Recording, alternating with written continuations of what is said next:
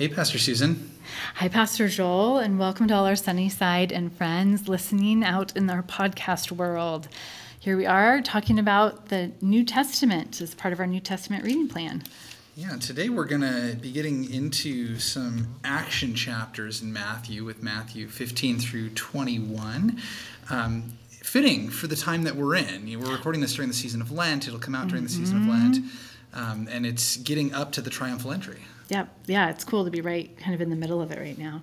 I thought if our listeners and Pastor Joel, if you'll allow me a little bit of a deviation before we jump into the text, I wanted to share a minute about something I was listening to in a podcast that I thought was interesting.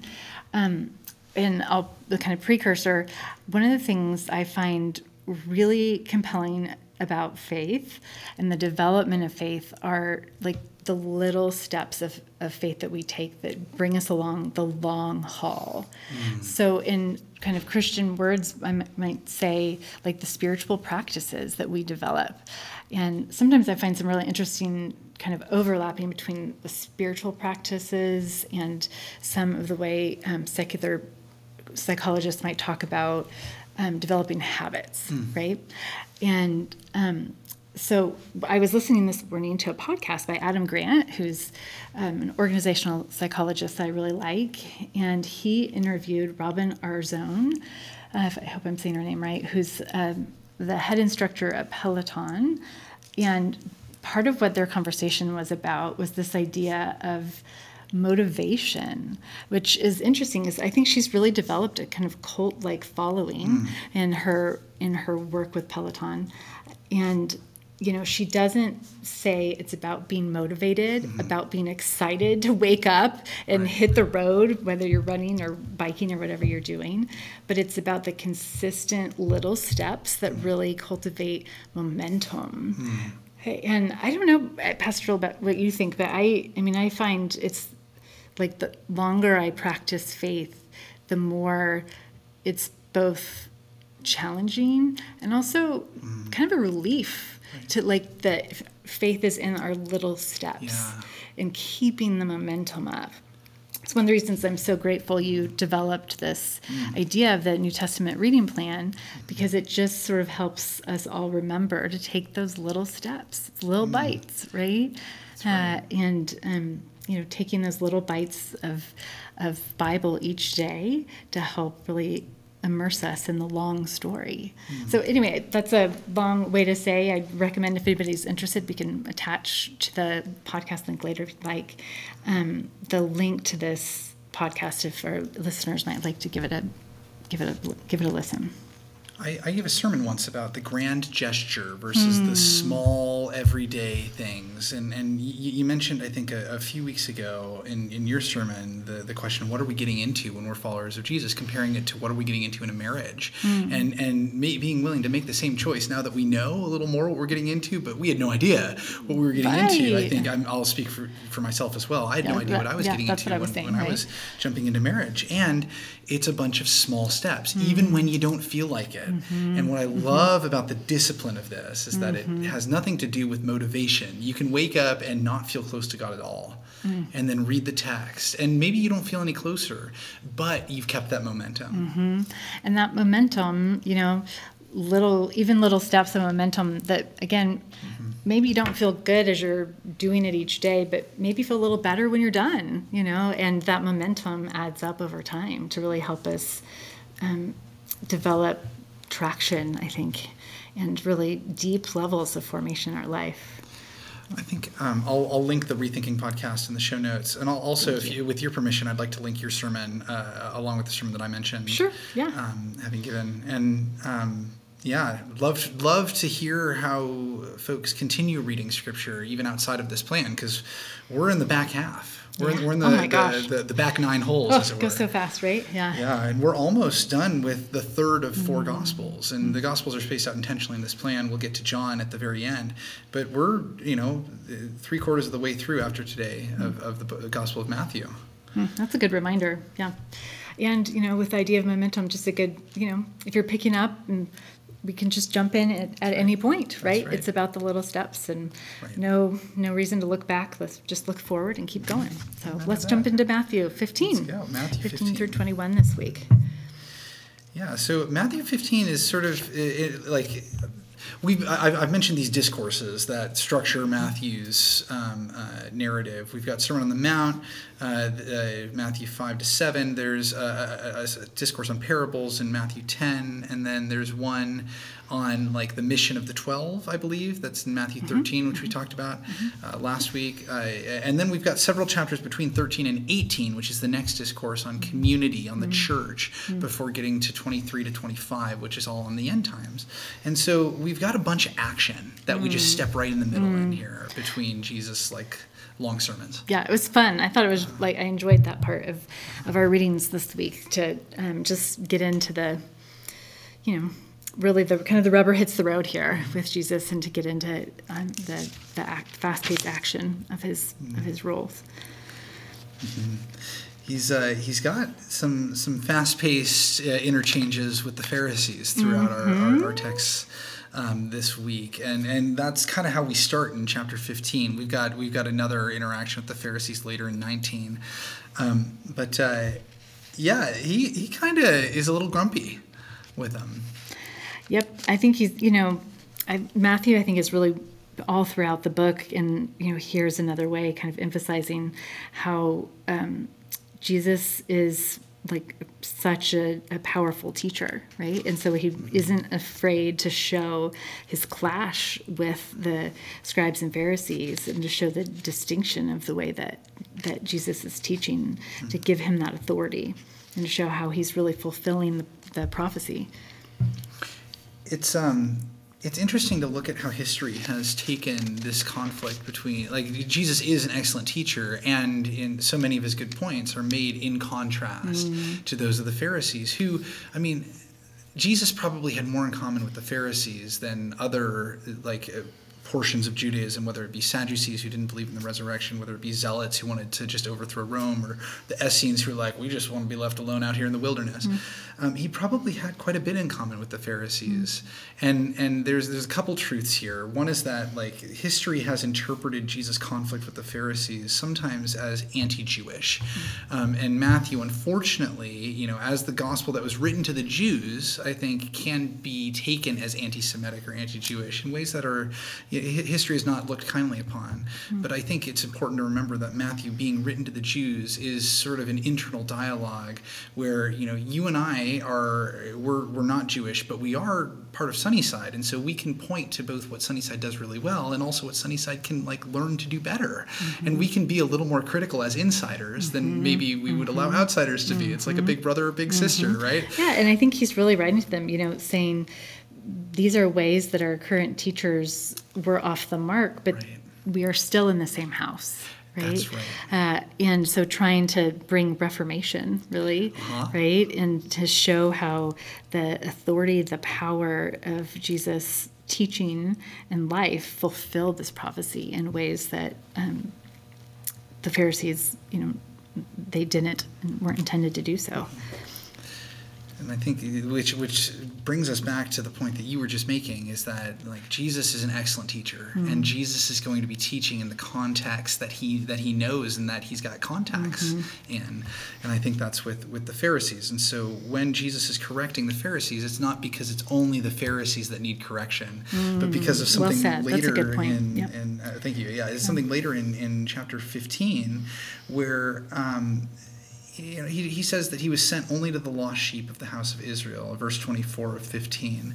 And that's sort of his primary mission field. And of course, he's the savior of the Gentiles as well, right? But starting here, and so going to be calling them to account first. Yeah, good. That's an important point to see that kind of the tone and the order of speaking, and to be able to have that context really matters.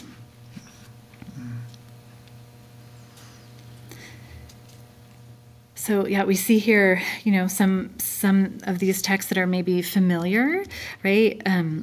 As Jesus is healing and curing and feeding, right? The feeding of the 4,000, I imagine, is one of the more familiar teachings of Jesus, the loaves and fishes, which, I mean, it's never, I feel like, short on inspiration, right? So there's a good reason for that. Yeah, these are like, I don't know if this happens with your family, but when I get together with my family, we find ourselves falling back into telling the same stories and remembering, the critical moments. And some of them are really beautiful and others of them are just very silly. And I wonder if these were the stories that when the disciples would get together, they would say, do you remember that when? time? Oh, yeah, that's cool. We thought we were going to starve. And then suddenly that Jesus guy... And I think that's, the feeding the 5,000 is in all the Gospels, and at least two of them have the additional feeding the 4,000. And that must have just been so impactful, or maybe funny. I think it also kind of shows that, the warmth of Jesus, right? Where it shows a little bit of the harshness in the clash with the teachers in the temple and in town, then here's this time where he really has compassion for the crowds and cares for them so much that he feeds them. That's right, yeah.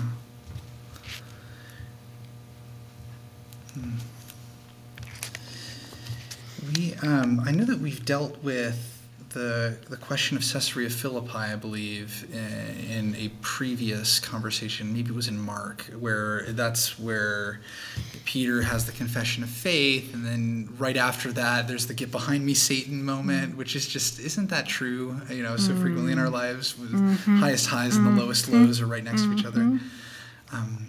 Another good example of Jesus, like, not holding back punches and dealing with his own people, right? That's right. That's right. Yeah. And that's in chapter 16, and then not wanting to rush, slow me down, but 17 is the Transfiguration, which I know that we've also sort of taken on a little bit, and some of this we've taken on in our worship together. I know Transfiguration Sunday was just a few weeks ago. Yeah, Transfiguration Sunday liturgically is always the Sunday that precedes the beginning of Lent, right? And helping us, it sort of is the gateway that helps us remember how Christ's birth and life and eventual death and resurrection, like, fulfill all of the prophecy of the Messiah in the Old Testament. With Moses and Elijah popping up and bearing witness to Jesus as the fulfillment, just as you said, of the Old Testament, representing the prophets and the law in some respects. Yeah. I think the Transfiguration is actually one of my favorite texts in all of the Bible. It's certainly in my top 10, maybe even in my top 5. Oh wow! So actually it's an interesting experience that. I didn't know this text well or even know liturgically well until coming to Sunnyside as a pastor. And I happened to preach on it 2 years in a row, but through different gospel texts. And so I came through it kind of from different lenses in that way. And it was just, I was so struck by this idea of Jesus taking, his kind of close friends up on the side of the mountain and being up among them, having, I think other texts talk about the cloud that descends and just the elements of both sparkle and confusion and the incredible awe that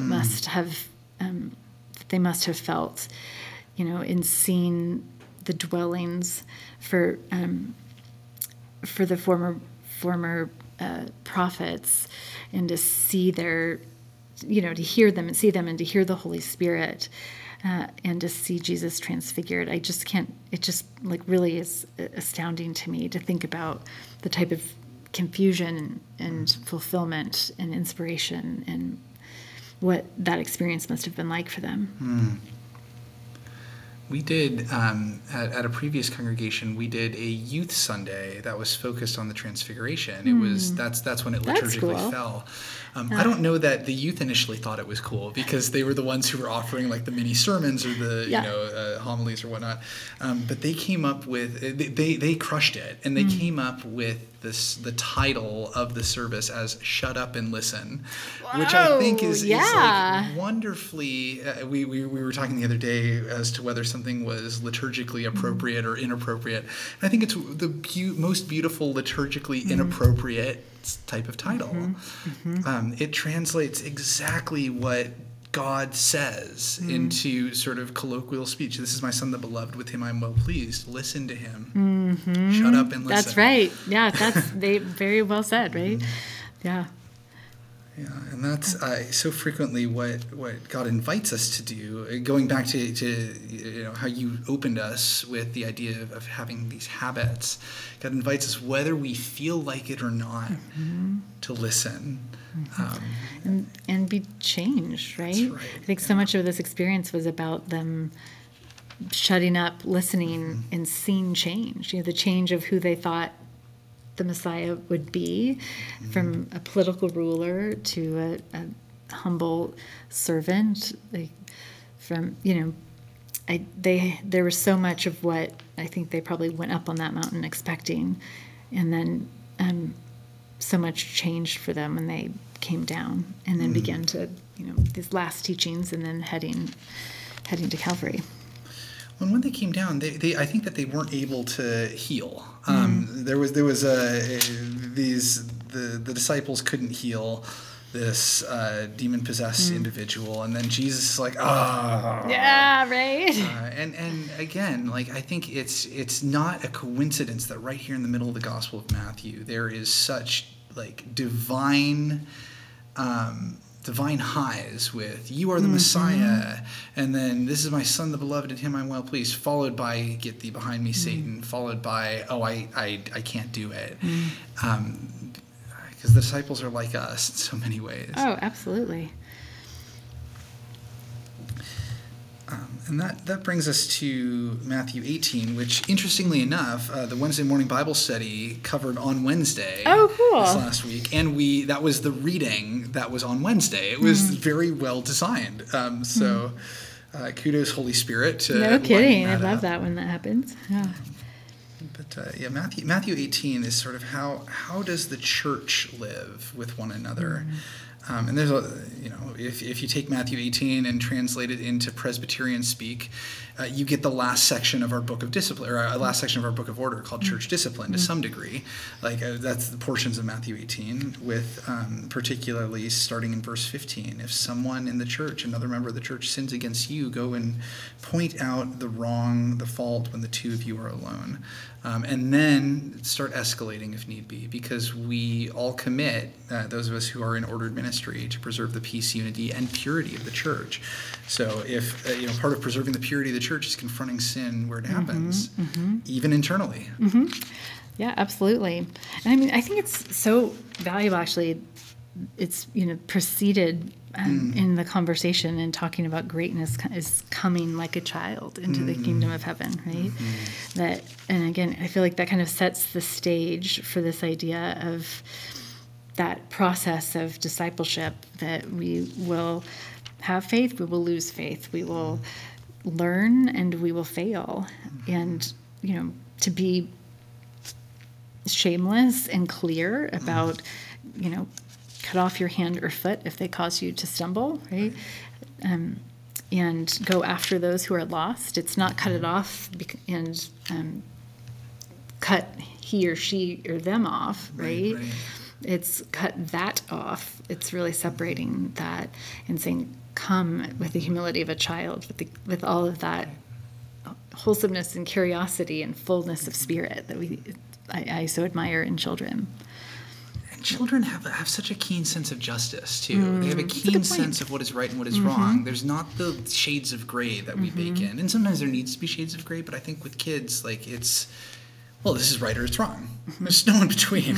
And there's a moral clarity that's there. That's really, like, yeah. Yeah, it's true. It's so tricky, in the church. Like, I feel like it's, and I shouldn't say church because it's not just church. It's just so tricky in life to figure, it's a little sloppy, I feel like. And that's just, it's messy. Life is just messy, that we live with sin. We call it out in ourselves. We end in one another. Trust in God's forgiveness, trusting in the grace of God to lead us. The end of chapter 18 has one of the more challenging parables, the parable of the unforgiving servant. It's the parable that whenever it comes up, I don't know if it does come up in the lectionary, actually. I would need to look, but I don't know that I've ever had the courage to preach on this. I haven't, which makes me think it probably doesn't come up in the lectionary. You're right. But it's a very concrete way of expressing the portion of the Lord's Prayer that we're getting to pretty soon. Forgive us our debts as we forgive our debtors. Because like the guy who was forgiven owed like a bajillion, I think is the theological term. I like $1 bajillion. Right. And yeah, he was beating somebody up over a few hundred. Ouch. Yeah. No. And then, continuing on into 19, again, it gets, I think it's tricky, right? Again, and looking in church history, teachings about divorce, and there's certainly been a lot of harm, I think, that's come from the use of this text and the interpretation of this text. And, I think I feel really humbled when coming to texts like this, because I think, I just pray and trust that God is a graceful God, wanting the best for all of us and wanting us to live in loving relationships. And how that works out for each of us is a little bit different, right? Marriage, really lifts up marriage with a sobriety, that it's intended to be a covenantal relationship that is lifelong, and also, points out it's not always easy.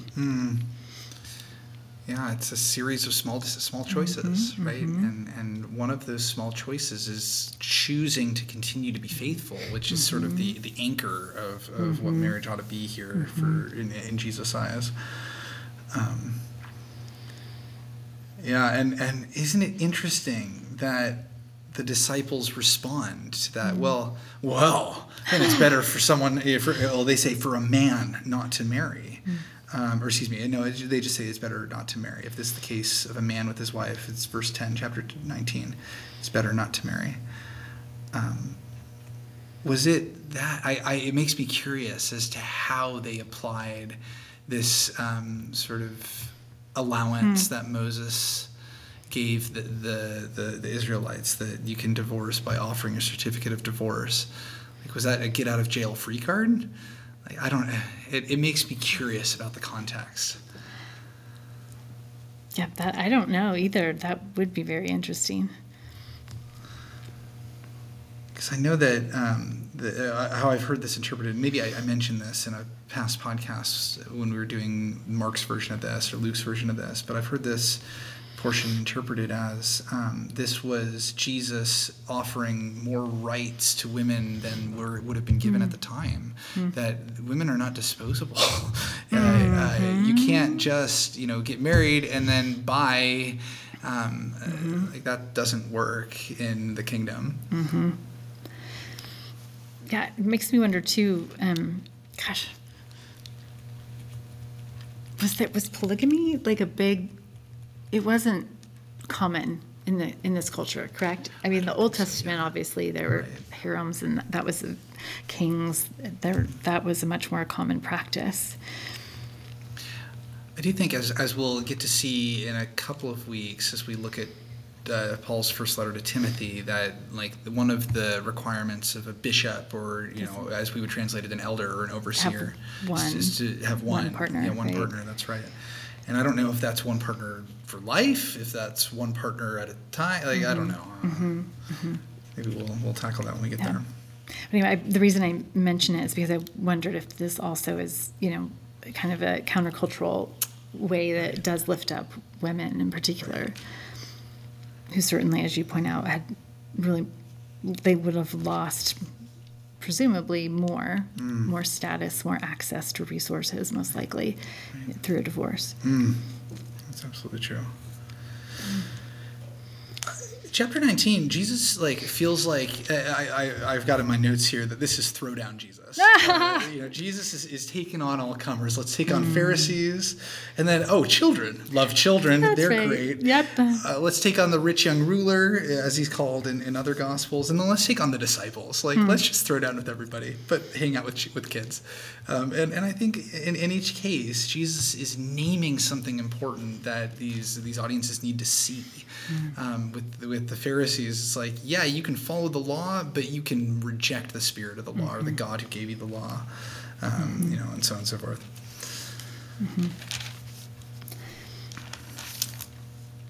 Yeah, and that in following, like with the rich young man, I'm always so struck that the rich young man comes calling him teacher. Yeah. Right, coming with respect, with what seems to be like interest and perhaps some sincerity, and that Jesus would be so sort of almost stiff, right, in the response in saying, no, it takes absolute fidelity, everything, absolutely everything must be given, and then follow me. I don't know. Again, this is another one of those stories that's told in other Gospels. I don't know if we mentioned it, but when Jesus outlines the commandments to this rich young man, he doesn't outline all the commandments. It's murder, it's number 6, adultery, steal, no false witness.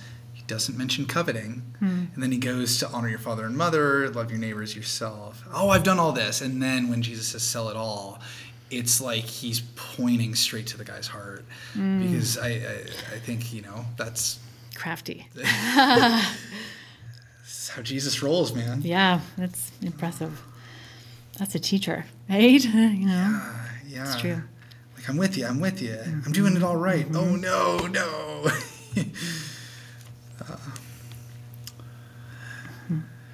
Yeah, moving on to the laborers in the vineyard in chapter 20.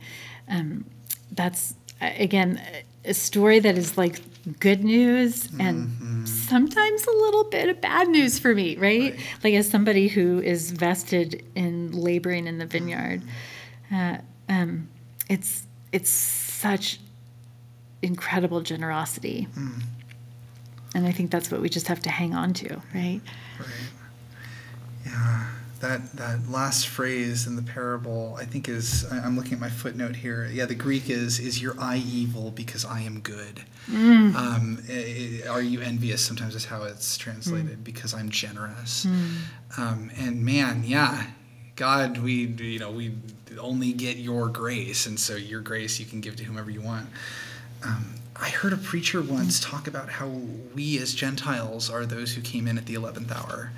And it's the Jews who've been working since the early morning. Sure. And the perspective of time, that, of course, makes sense. Yeah. I'd never thought about it that way until I heard that. I was appreciative. Helped me to have a little more grace for 11th hour people. Oh. And Jesus, again, warns the disciples of his death and resurrection. And on his way to Jerusalem. That's right.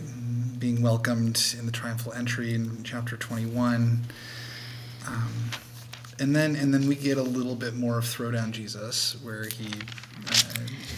Watch out, temple. That's right. That's right. And just a brutal parable, the parable of the wicked tenants, where he narrates the history of Israel in a way that just points to Israel's rebellion over and over again.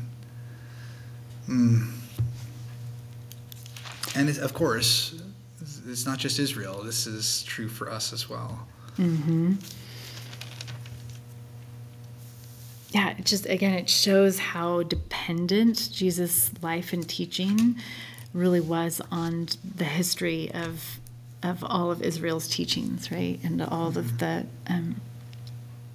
there's just such strong conversation between the Old and New Testaments. Mm-hmm.